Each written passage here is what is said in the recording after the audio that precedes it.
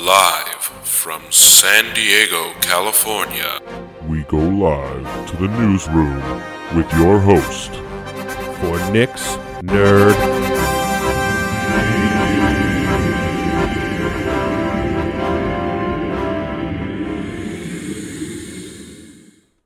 Well, it's Halloween week, and spooky season is coming to a close, and it's time to get ready for Thanksgiving and, of course, Christmas.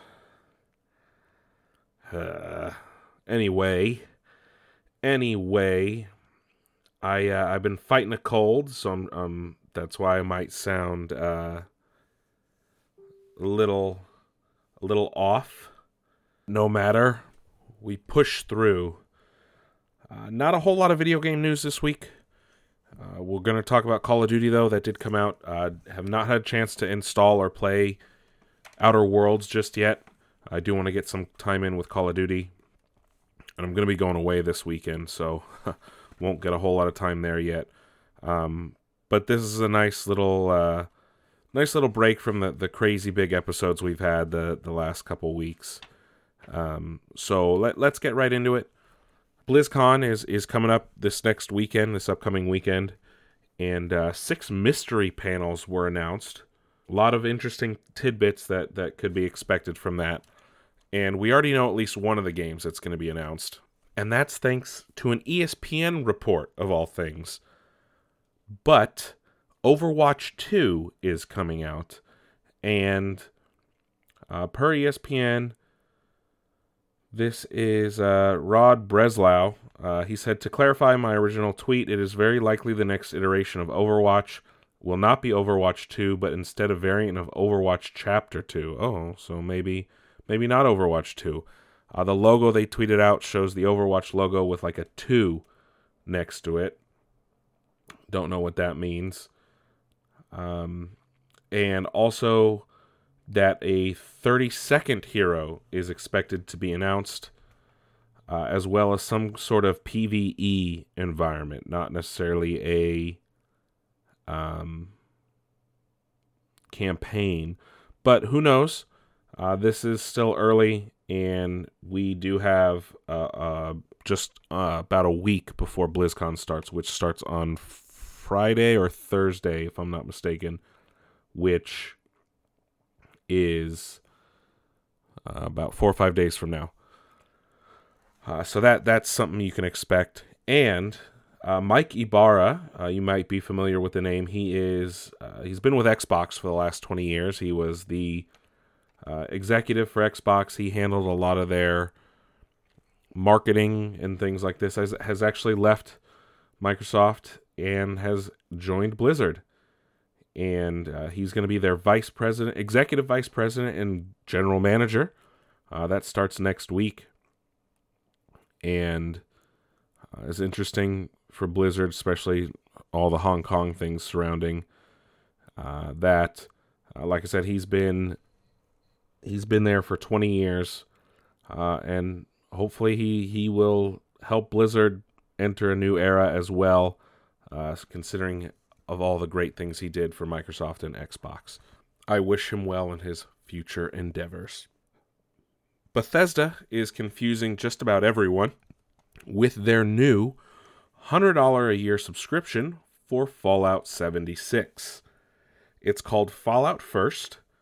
Will allow you to play in private worlds, and it's priced at $12.99 a month or $99 a year. And so private worlds for yourself and up to 7 friends, a scrap box with unlimited storage for crafting materials, a survival tent that acts as a placeable fast travel point, 1650 atoms a month for the game's shop, an exclusive ranger armor outfit, unique icons and emotes. Which, a little ridiculous, if you ask me. And even, apparently, some of the biggest supporters of Fallout 76 have a lot to say about this. And I guess on the Fallout 76 Reddit, a lot of people were claiming. Some people thought it was an April Fool's joke. This This is a headline from their Reddit. Mark this day as the day Bethesda really proved they're not only idiots, but liars. Game Pass is cheaper than Fallout 76 first. Also, which includes The Outer Worlds. That was actually pointed out by Jason Schreier at Kotaku. Someone says, Dear Bethesda, how about a free year of your premium to everyone who originally bought the unfinished game for the original ticket price? And then one person's like, I can't even defend it.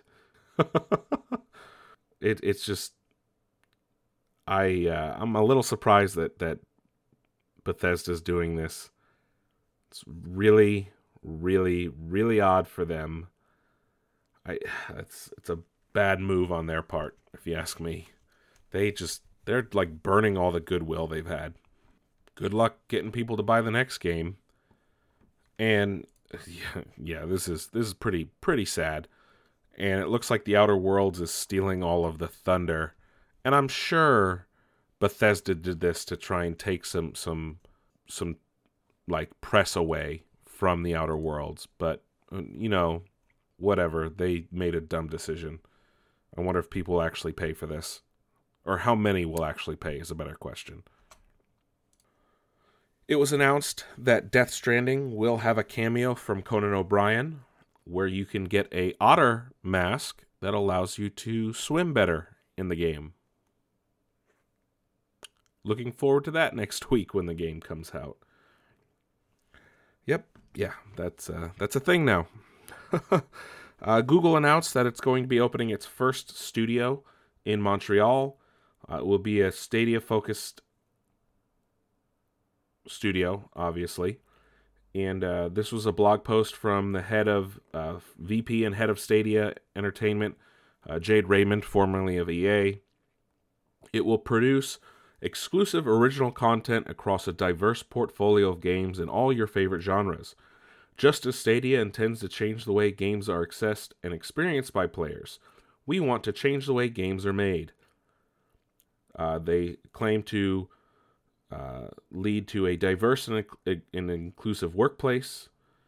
And then she also went on to speak to GamesIndustry.biz and said, a huge new IP that's going to fully leverage the cloud. Quite a few exclusive games in the works that will demonstrate some of the exciting things about the platform. And also said, initially we're going to have some interesting indie-style titles we sign, and they might look a little different, or take advantage of a YouTube integration, or have a different role for a streamer. All interesting. Very, very interesting. What kind of games are going to be made for this thing? I mean, I get the indie thing at the beginning, because it takes time to ramp up production on like AAA level games. So that's no surprise there. But I am curious as to what this will really entail. And obviously Google's trying to make it so that they can really be a competitor against the big three, but will it work is the real question here. Only time will tell. In a surprising blow to Twitch, another major streamer has left the platform and switched over to Microsoft's Mixer. This time it's Michael Shroud Greziak? I don't even know how to say his last name. Shroud. We're just going to call him Shroud because that's how he's known. He did tweet out, same Shroud, new home. This is also following Ninja. Shroud explained, streaming is my passion and I owe my success to my fans who have helped me get to where I am now. Mixer provides the flexibility to center my attention around them. I am excited to join the Mixer community, as well as continue to build relationships with both players and fans. The move to Mixer allows me to focus on what I love, gaming. I hope you all continue to be a part of my community in this transition. I can't wait to show you all the things we have in store. So, interesting to see this. Shroud is a big CSGO player, and I'm sure he'll be continuing to play Counter-Strike on Mixer. It'll be interesting to see if Microsoft tries to get him to play some of their big upcoming releases in the next year, which I'm sure they will do, as they will do with Ninja. And I know Ninja will make a big show of Halo Infinite next year, considering he got his start playing Halo, as I've mentioned before. Sadly, we got a bunch of delays this last week for a lot of major video games. The Last of Us 2 has been delayed from February to May of next year, despite only having that release date announced just a few short weeks ago. Also, Ubisoft announced that they are delaying Watch Dogs, Rainbow Six Quarantine, and Gods and Monsters to fiscal year 2021, which means that's sometime between April 2020 and March of 2021. So my guess is that Watch Dogs Legion is going to go from a March release to a late spring, early summer. Rainbow Six Quarantine and Gods and Monsters later in 2020 and then early 21. Which, still no announcement on an official release date for Skull and Bones, which was already delayed into next year. Hopefully not too many things get delayed over on the Ubisoft front. It'd be unfortunate. We can add a new wrinkle to the Blitzchung versus Blizzard debacle, as Blitzchung decided to stop playing Hearthstone as he's professionally banned for the next 6 months, and has been streaming a game called Liberate Hong Kong, which is a pro-Hong Kong game, obviously, and it is something that he is very passionate about. He is from Hong Kong himself, and it's interesting to see this happen just the week before BlizzCon. He's obviously trying to send a message. He's obviously trying to make people understand this is a serious thing. They've been protesting for close to 5 months at this point, and people are trying to get the word out. Good on him. Good on him for standing up for what he believes in. And one more news update here before we talk about COD.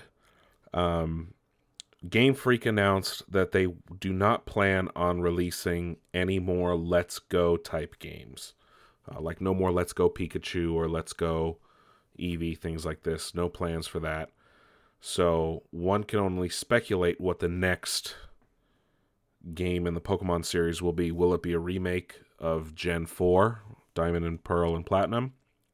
Will it be Gen 9, whatever takes place after Sword and Shield? Will it be a Sword and Shield third game? Who knows? Will it be a sequel to Sword and Shield, just like we got Black and White 2 and Ultra Sun and Moon?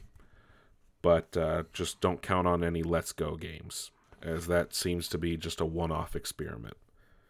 That's it for video gaming news, but I do want to talk about Call of Duty. It's really fun.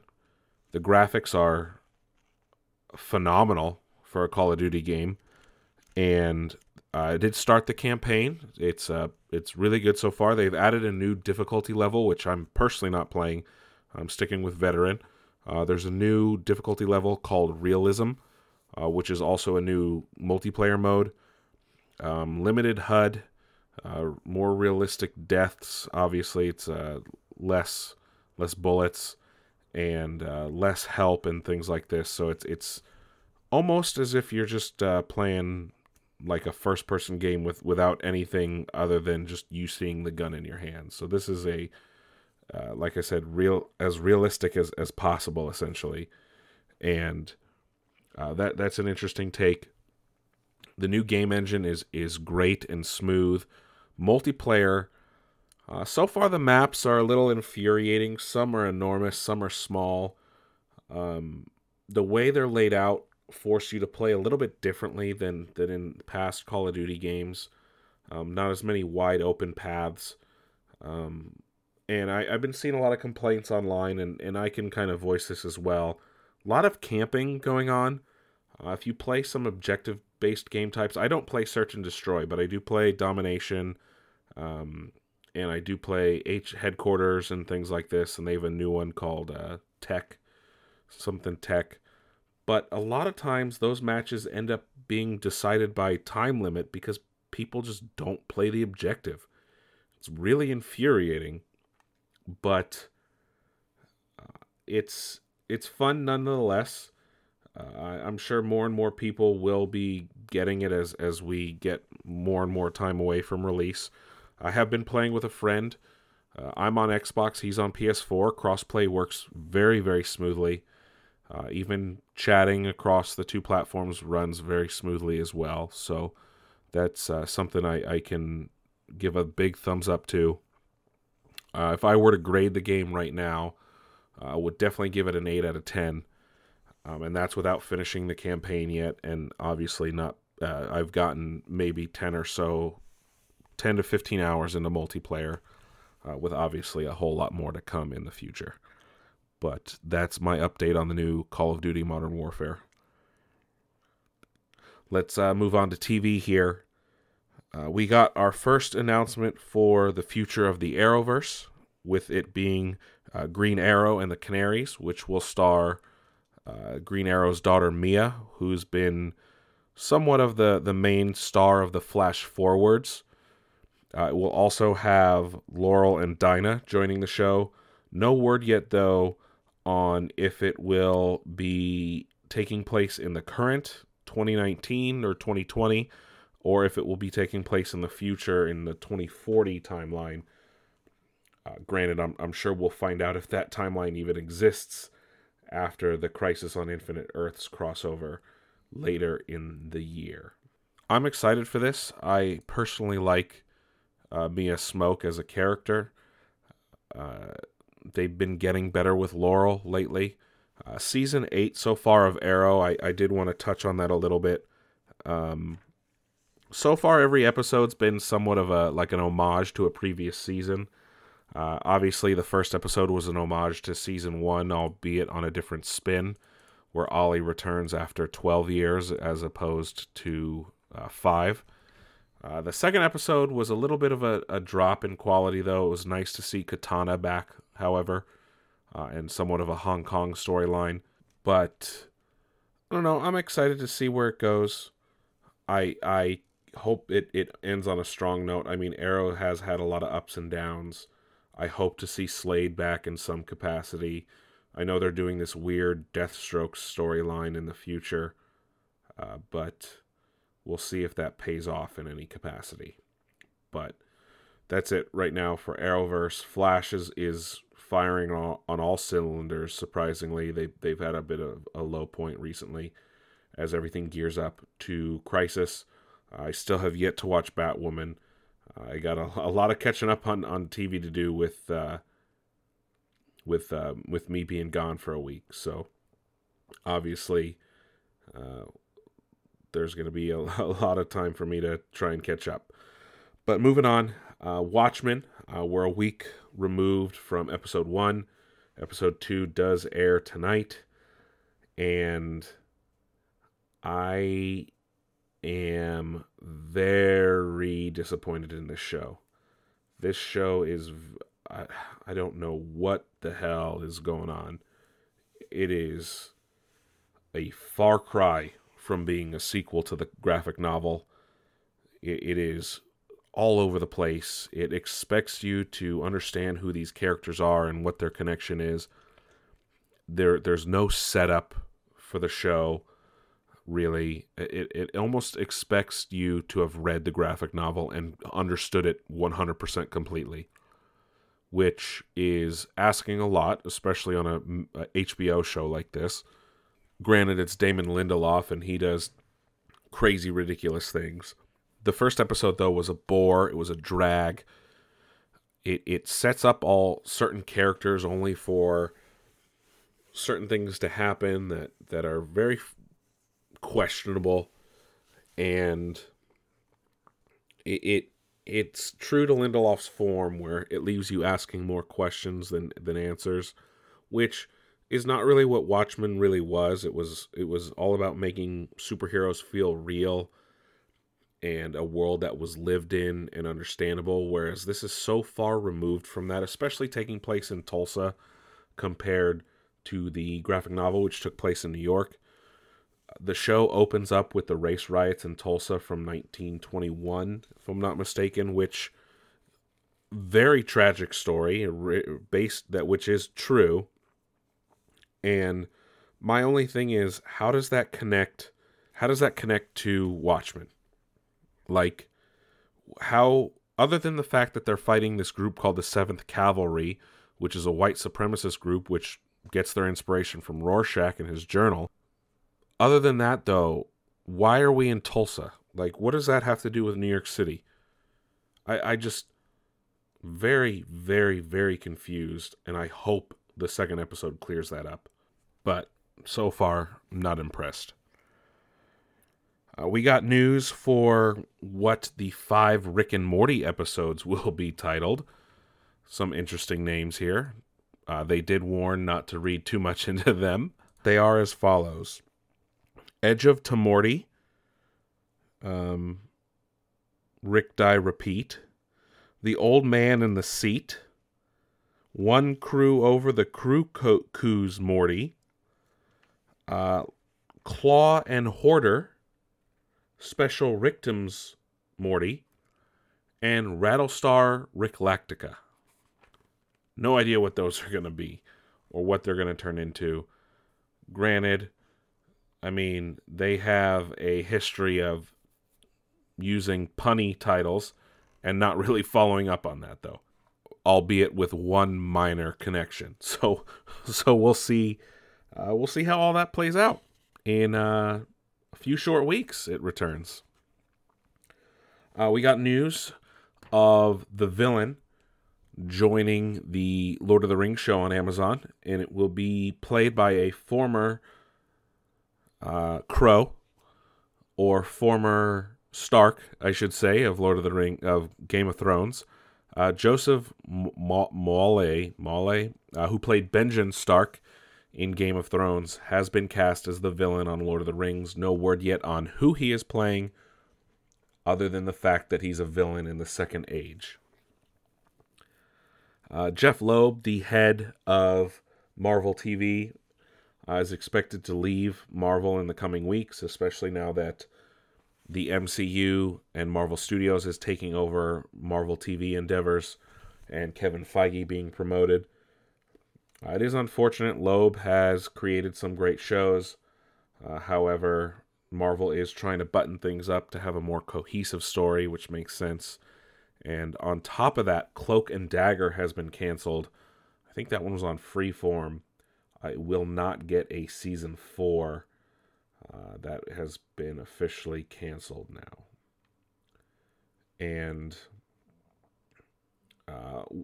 sticking with some Disney-type news, we got word, finally, more details about the Obi-Wan show.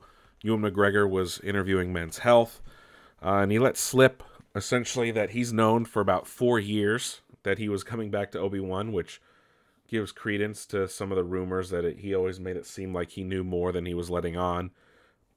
It will be 6-hour-long episodes. Everything is written. It is expected to start filming next year. And it actually started out as a film. They were going to make an Obi-Wan, a Star Wars story, an Obi-Wan type film. Obviously, poor performance related to Solo changed a lot of those things. So at least we're getting 6 hours of Obi-Wan as opposed to just 2 hours. Which also gives credence to the rumor that it was going to be 3 Obi-Wan movies. But we'll have an answer probably in early 21, when the show will most likely premiere. News regarding Stranger Things. This is the last bit of TV news, actually. Season 4, like seasons 1 and 3, will only be 8 episodes long and is not expected to premiere until at least the back half of 2020 or early 2021. It is currently filming season 4. That's it, though, for TV news. Let's move on to movie news, which is a bulk of our time today. Joker has officially passed Justice League and Man of Steel and is now also the highest grossing rated R film of all time. It is over $700 million. It is approaching the $800 million mark. Excuse me, it's over $800 million at this point. And It actually took number one at the box office this weekend, surprisingly. But it is the highest grossing rated R film of all time. I can't really compare it to a whole lot of things because Box Office Mojo actually recently underwent a redesign. We'll talk about that later. But it is the highest grossing rated R film now.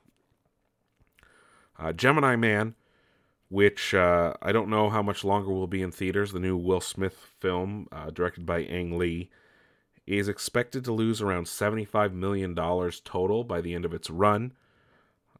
It is getting decent user reviews, critic reviews, not so hot. But I guess the film was shot at 120 frames per second, and only like one theater in the country can show it that way. People are they are showing it at 60 frames per second, which, if you remember, the first Hobbit film was actually shown in 60 frames per second and was actually making people sick. So films have not really reached that level yet. They're usually around 40. It's odd to shoot a movie at 120 when only one theater can really show it that way, which maybe explains why people aren't liking it. I haven't had a chance to watch it yet. I'll end up watching it when it comes out digitally. But I heard it's okay. We got news regarding Wonder Woman 1984. The trailer is expected to drop sometime in December after it is shown off at the Brazil Comic-Con experience on December 8th. It is expected to drop online shortly thereafter. And around that same time, Patty Jenkins also seemed to confirm that Pedro Pascal is playing longtime Wonder Woman villain Maxwell Lord, who does have telekinetic capabilities. Rumors are swirling that Keanu Reeves may join the Fast and Furious franchise. He did have a meeting with the writer of the series, but no concrete details or deals were put in place. It was just more of an exploratory meeting, if you will. The director of Dr. Sleep, the forthcoming sequel to The Shining, both film and book, the director of that film has noted that he is working with Stephen King on possible adaptations, so more adaptations. As I've stated before, Stephen King is probably one of the few authors who's had almost all of his work adapted at some point, or a large portion of it compared to many other authors, but the man churns out books like a motherfucker. The director also pointed out that his original meeting with Warner Brothers before he got the Dr. Sleep film was actually to meet over a DC film. No word yet on what that film was or if that might still be in the works. My money's on The Flash. Disney has also announced that it's working with the Chernobyl creator and the original writer of the Pirates movies on a potential Pirates reboot. I know we reported on this program a while back that the Deadpool writers, Paul Wernick and Rhett Reese, were working on a reboot for the series. That is no longer the case. No word yet on if Johnny Depp is on board, or if he would be involved in the reboot in any shape or form. Sam Neill posted on Instagram that he is more than excited to be back in the Jurassic Park franchise, tweeting out that he just recently found the boots he wore in the first Jurassic Park film, and he is excited to work with Chris Pratt and Bryce Dallas Howard, and he's also happy to be back with his original co-stars, Jeff Goldblum and Laura Dern. I can't fucking wait. I love his character, Alan Grant. One of the best parts of the original Jurassic Park film. And of course, I mean, he doesn't hold a candle to Jeff Goldblum's character, but he is a solid number two. And I did like the fact that he was back in Jurassic Park 3. He was one of the bright spots in that mediocre film. Disney also announced a Hocus Pocus sequel, for Disney Plus, why? God, why? Why, oh why, oh why? Why do they gotta ruin things like that? At least they want the original cast back in some capacity, but still. Just stop. Just let things just be as they are. Don't tarnish their legacy. Ugh. In other news with Disney, apparently they've been denying requests to theaters to show old Fox films, old 20th Century Fox films like Alien and other things. This is unsubstantiated at this point. It's just a few things and articles I've seen about this, most notably on IGN and some other places. This is a big thing, though. If this is true, no word yet on if theater owners will be able to show Rocky Horror Picture Show, which is now a property of the Walt Disney Company. Apparently, they were allowing theaters to show them in non-profit capacities, but not if it was going to be a money-making venture. Unsure, though, like I said, if this is completely true or just sporadic and minor cases. We'll report more on that in the future if anything more comes out. But before we get to our final bit of movie news and then some other things, some more things regarding Martin Scorsese and things he said,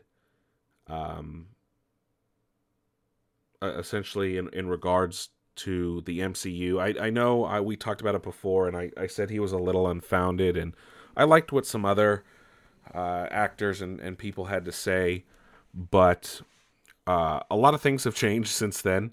Most recently, Francis Ford Coppola called them despicable, which I think that's a little ridiculous on his part. But it all started on the 3rd of October with Martin Scorsese saying to Empire Magazine, "I don't see them. I tried, but that's not cinema. Honestly, the closest I can think of them as well-made as they are, with actors doing the best they can under the circumstances, is theme parks. It isn't the cinema of human beings trying to convey emotional, psychological experiences to another human being." Then after that, the writer of Doctor Strange went on to say, "Mark Twain once said of Jane Austen, every time I read Pride and Prejudice, I want to dig her up and beat her over the skull with her own shin bone. Sometimes even and then he says, sometimes even the greatest artists can talk shit about work as immortal as their own. They're allowed to be wrong." So, yeah. Joss Whedon then chimed in, "I first think of James Gunn, how his heart and guts are packed into Guardians. I revere Marty, and I do see his point, but, well, there's a reason why I'm always angry," Whedon wrote on Twitter. If it isn't the cinema of human beings trying to convey emotional, psychological experiences to another human being. That's what he also said. James Gunn then chimed in, "Martin Scorsese is one of my 5 favorite living filmmakers. I was outraged when people picketed The Last Temptation of Christ without having seen the film. I'm saddened that he's now judging my films in the same way. That said, I will always love Scorsese, be grateful for his contribution to cinema, and I can't wait to see The Irishman." Really, really big on his part. He also said, "And I'm not saying religious zealotry is the same as not liking my movies or in the same category. What I'm saying is I'm not fond of people judging things without actually seeing them, whether it's a movie about Jesus or a genre." Robert Cargill, the writer of Doctor Strange, weighed in again. He said, "When Scott Derrickson, the director and co-writer, and I were making Doctor Strange, the vast majority of Marvel's notes were about deepening character, strengthening the story, and asking us if we could make it weirder. Anyone who thinks Marvel is only trying to make theme park rides is being unjust and cynical." He said, "As I tweeted last night, I take no issue with Scorsese. The man's a genius. I'm mostly taking issue today with all of the smug freelancers retweeting his quote, patting themselves on the back as if correct and vindicated before lining up to watch and review the next one." Peter Ramsey then, the director of Spider-Man Into the Spider-Verse, says, "Martin Scorsese is a god. Marvel movies are fun and good. Chill. Samuel L. Jackson, which we kind of spoke about a couple weeks back, said, I mean, that's like saying Bugs Bunny ain't funny. Films are films. Everybody doesn't like his stuff either. Samuel Jackson famously was in Goodfellas, a Scorsese film. Karen Gillan, who plays Nebula in the Guardians and Avengers movies, said, there's so much heart and soul, and it's James' soul in there. He injects so much of his own personality, his sense of humor, that's a very big representation of who he is as a person, and therefore it's very cinematic. He's an artist. Robert Downey Jr. then went on to say, I'm just quoting everybody just to give everyone a full picture. He was on Howard Stern. I'll tell you the truth. I didn't expect it to become what it became. And it is this very large multi-headed hydra at this point, and I've always had other interests, and according to Scorsese, it's not cinema. I'll have to take a look at that. He also said, I appreciate his opinion because I think it's like anything. You need all the different perspectives. Crispin Glover, who is a famous actor, went on to say, these films that are comic book derived films that are not necessarily character studies and are more dealing with comforting the American public to feel as though they're a righteous, justified police force in the world. That's essentially what the message is generalized, but essentially that's the underlying message of what's going on in our corporate propaganda. Ooh, he's getting a little more political. He went on to say that the word cinema is a bit misleading. I think the word cinema, though, all you have to do is put something on celluloid. Anything in the cinema is cinema, but I would phrase it to have to do more with propaganda. But even then, you have to be very specific about it. Looking at what the actual world behind, what the message is, you can take something that is standard genre and flip it. Then Scorsese clarified his comments a few weeks later and said, the value of a film that's like a theme park film, for example, the Marvel-type pictures, where the theaters become amusement parks. That's a different experience, and it's not even, as I was saying earlier, it's not cinema. It's something else, whether you go for that or not. But it is something else, and we shouldn't be invaded by it. So that's a big issue. That's a big issue, and we need the theater owners to step up for that, to allow theaters to show films that are narrative films. And this is where I start more to agree with Scorsese, because he's starting to clarify his statements. I think people took him out of context the first time. Kevin Smith, who I respect a lot, made a very good point.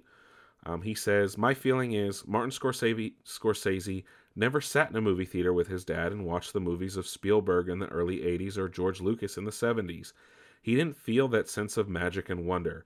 I can still step into one of those comic book movies, divorce myself of that fact that I do this for a living, release, and my dead dad is back for a minute, for 2 hours. And it's personal for a lot of the audience, and we're not arguing whether or not it counts as cinema. Then Taika Waititi, the director of Thor, said, well, it's too late for them to change the name to Marvel Attic Universe. Of course it's cinema. It's at the movies, which, makes sense. Then we come to Francis Ford Coppola, who said, when Martin Scorsese says that the Marvel pictures are not cinema, he's right, because we expect to learn something from cinema. We expect to gain something, some enlightenment, some knowledge, some inspiration. I don't know that anyone gets anything out of seeing the same movie over and over again. Martin was kind when he said it's not cinema. He didn't say it's despicable, which I just say it is. Look, Francis Ford Coppola's made some of the best movies of all time.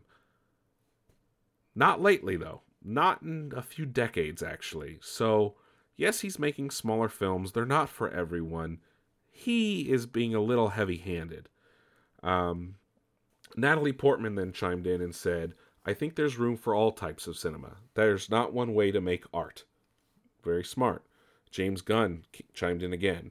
Superheroes are simply today's gangsters, cowboys, outer space adventures. Some superhero films are awful, some are beautiful, like westerns and gangster movies, and before that, just movies. Not everyone will be able to appreciate them, even some geniuses, and that's okay. And Scorsese says again, right now the theaters seem to be mainly supporting the theme park, amusement park comic book films. They're taking over the theaters. I think they can have those films. It's fine. It's just shouldn't become what our young people believe is cinema. It just shouldn't. And I agree. I like small art house films as well. Look, Ad Astra is one of my favorite movies this year.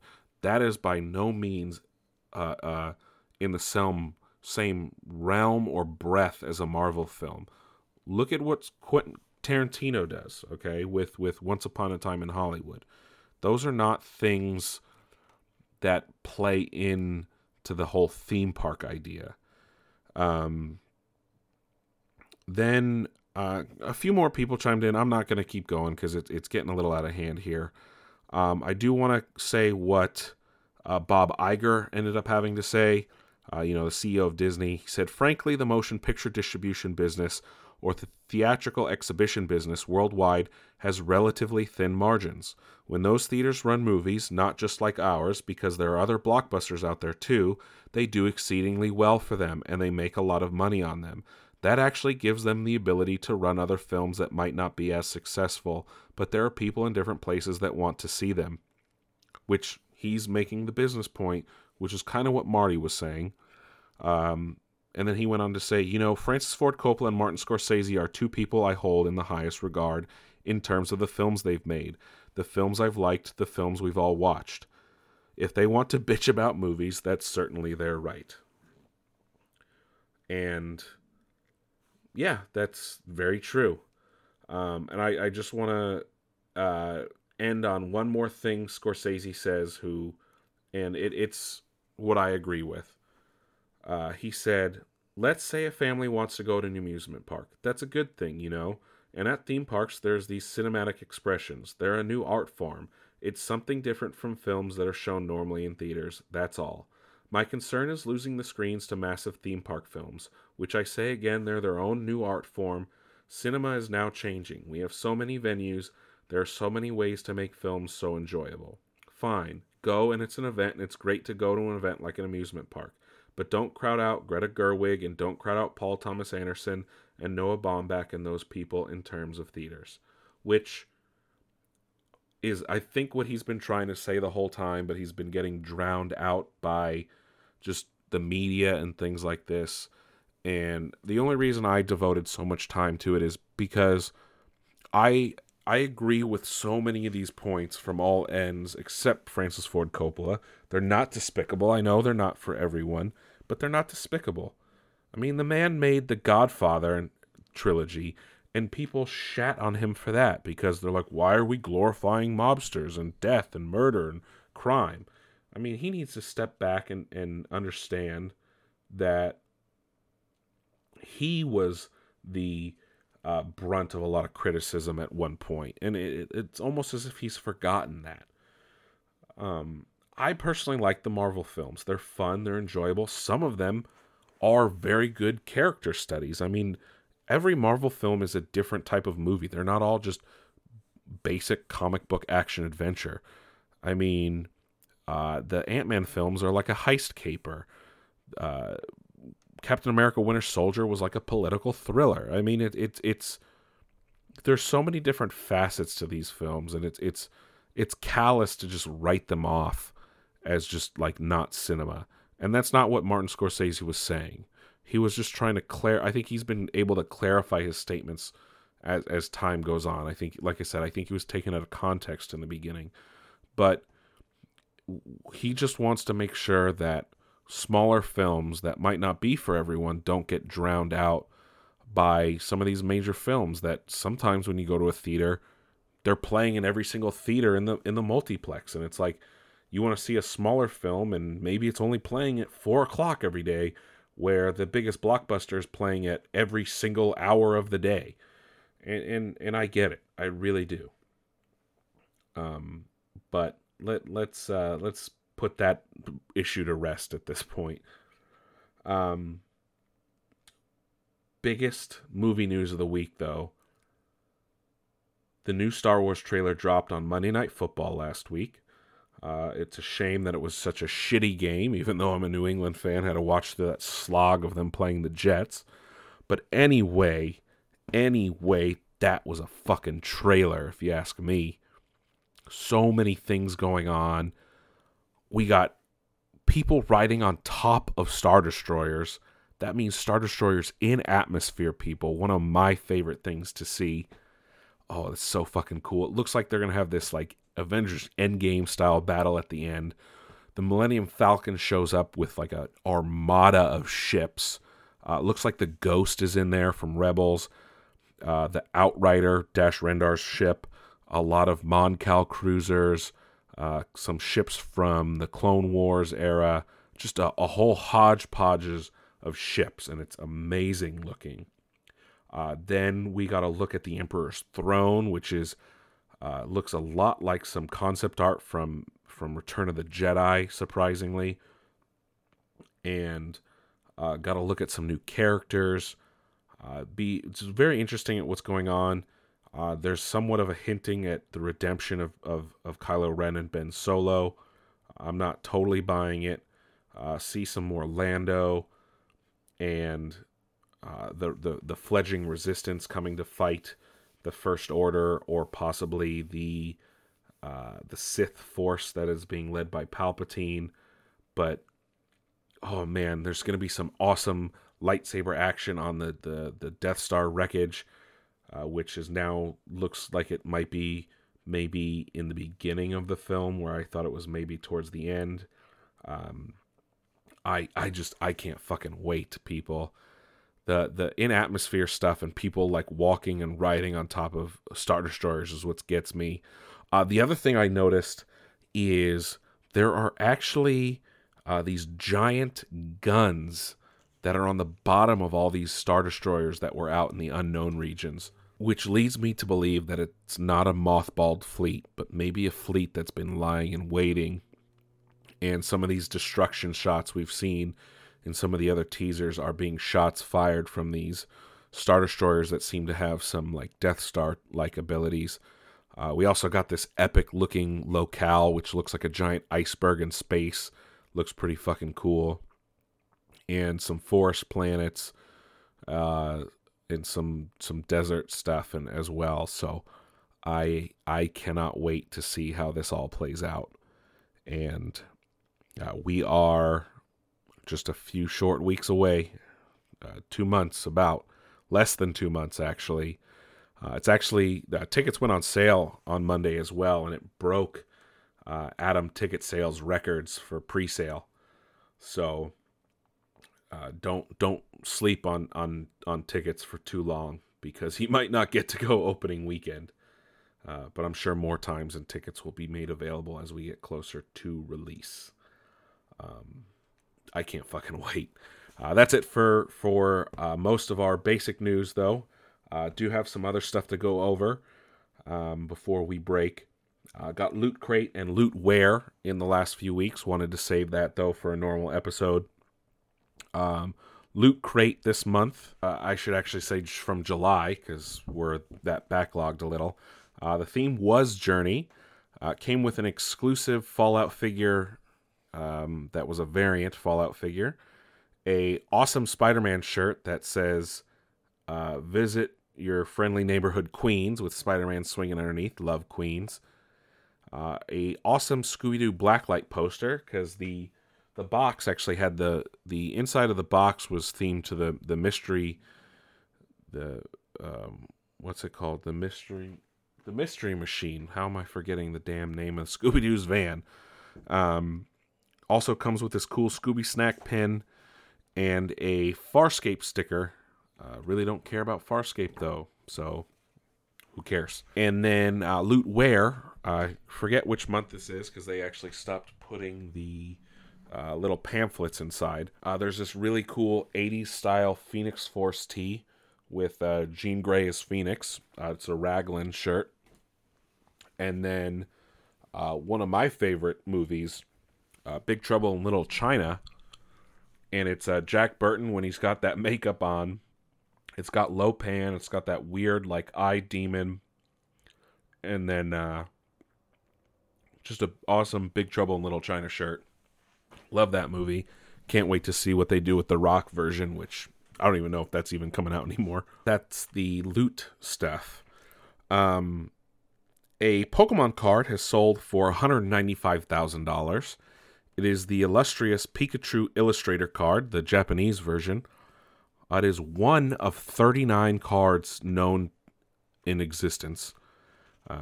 Sold for almost $200,000. How about that, huh? And final bit of stuff just want to talk about. You know that I go to Box Office Mojo a lot for box office quotes and how movies are doing, compare them to old movies and things like that.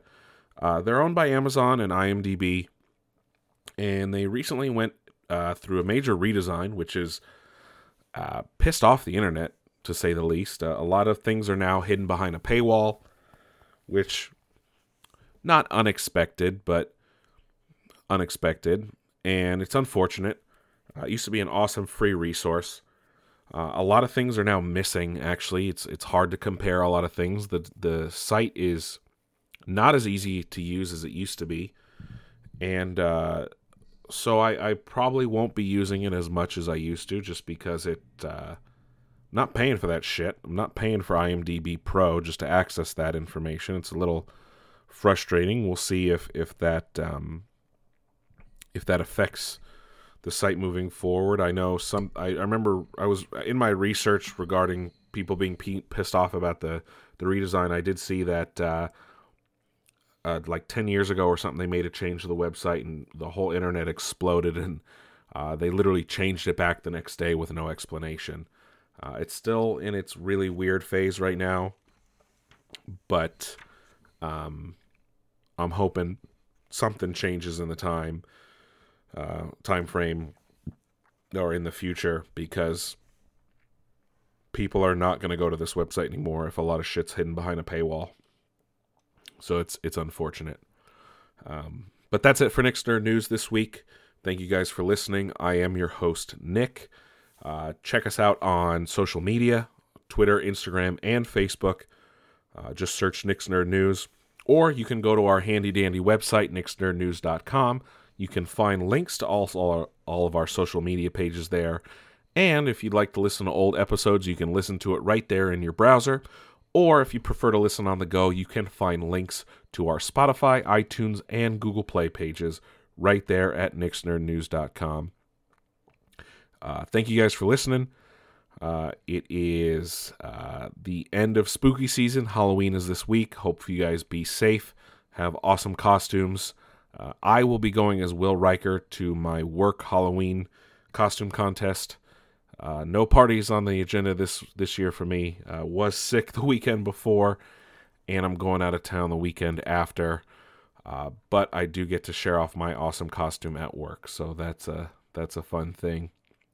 As always, you do you, and I will catch you guys on the flip side.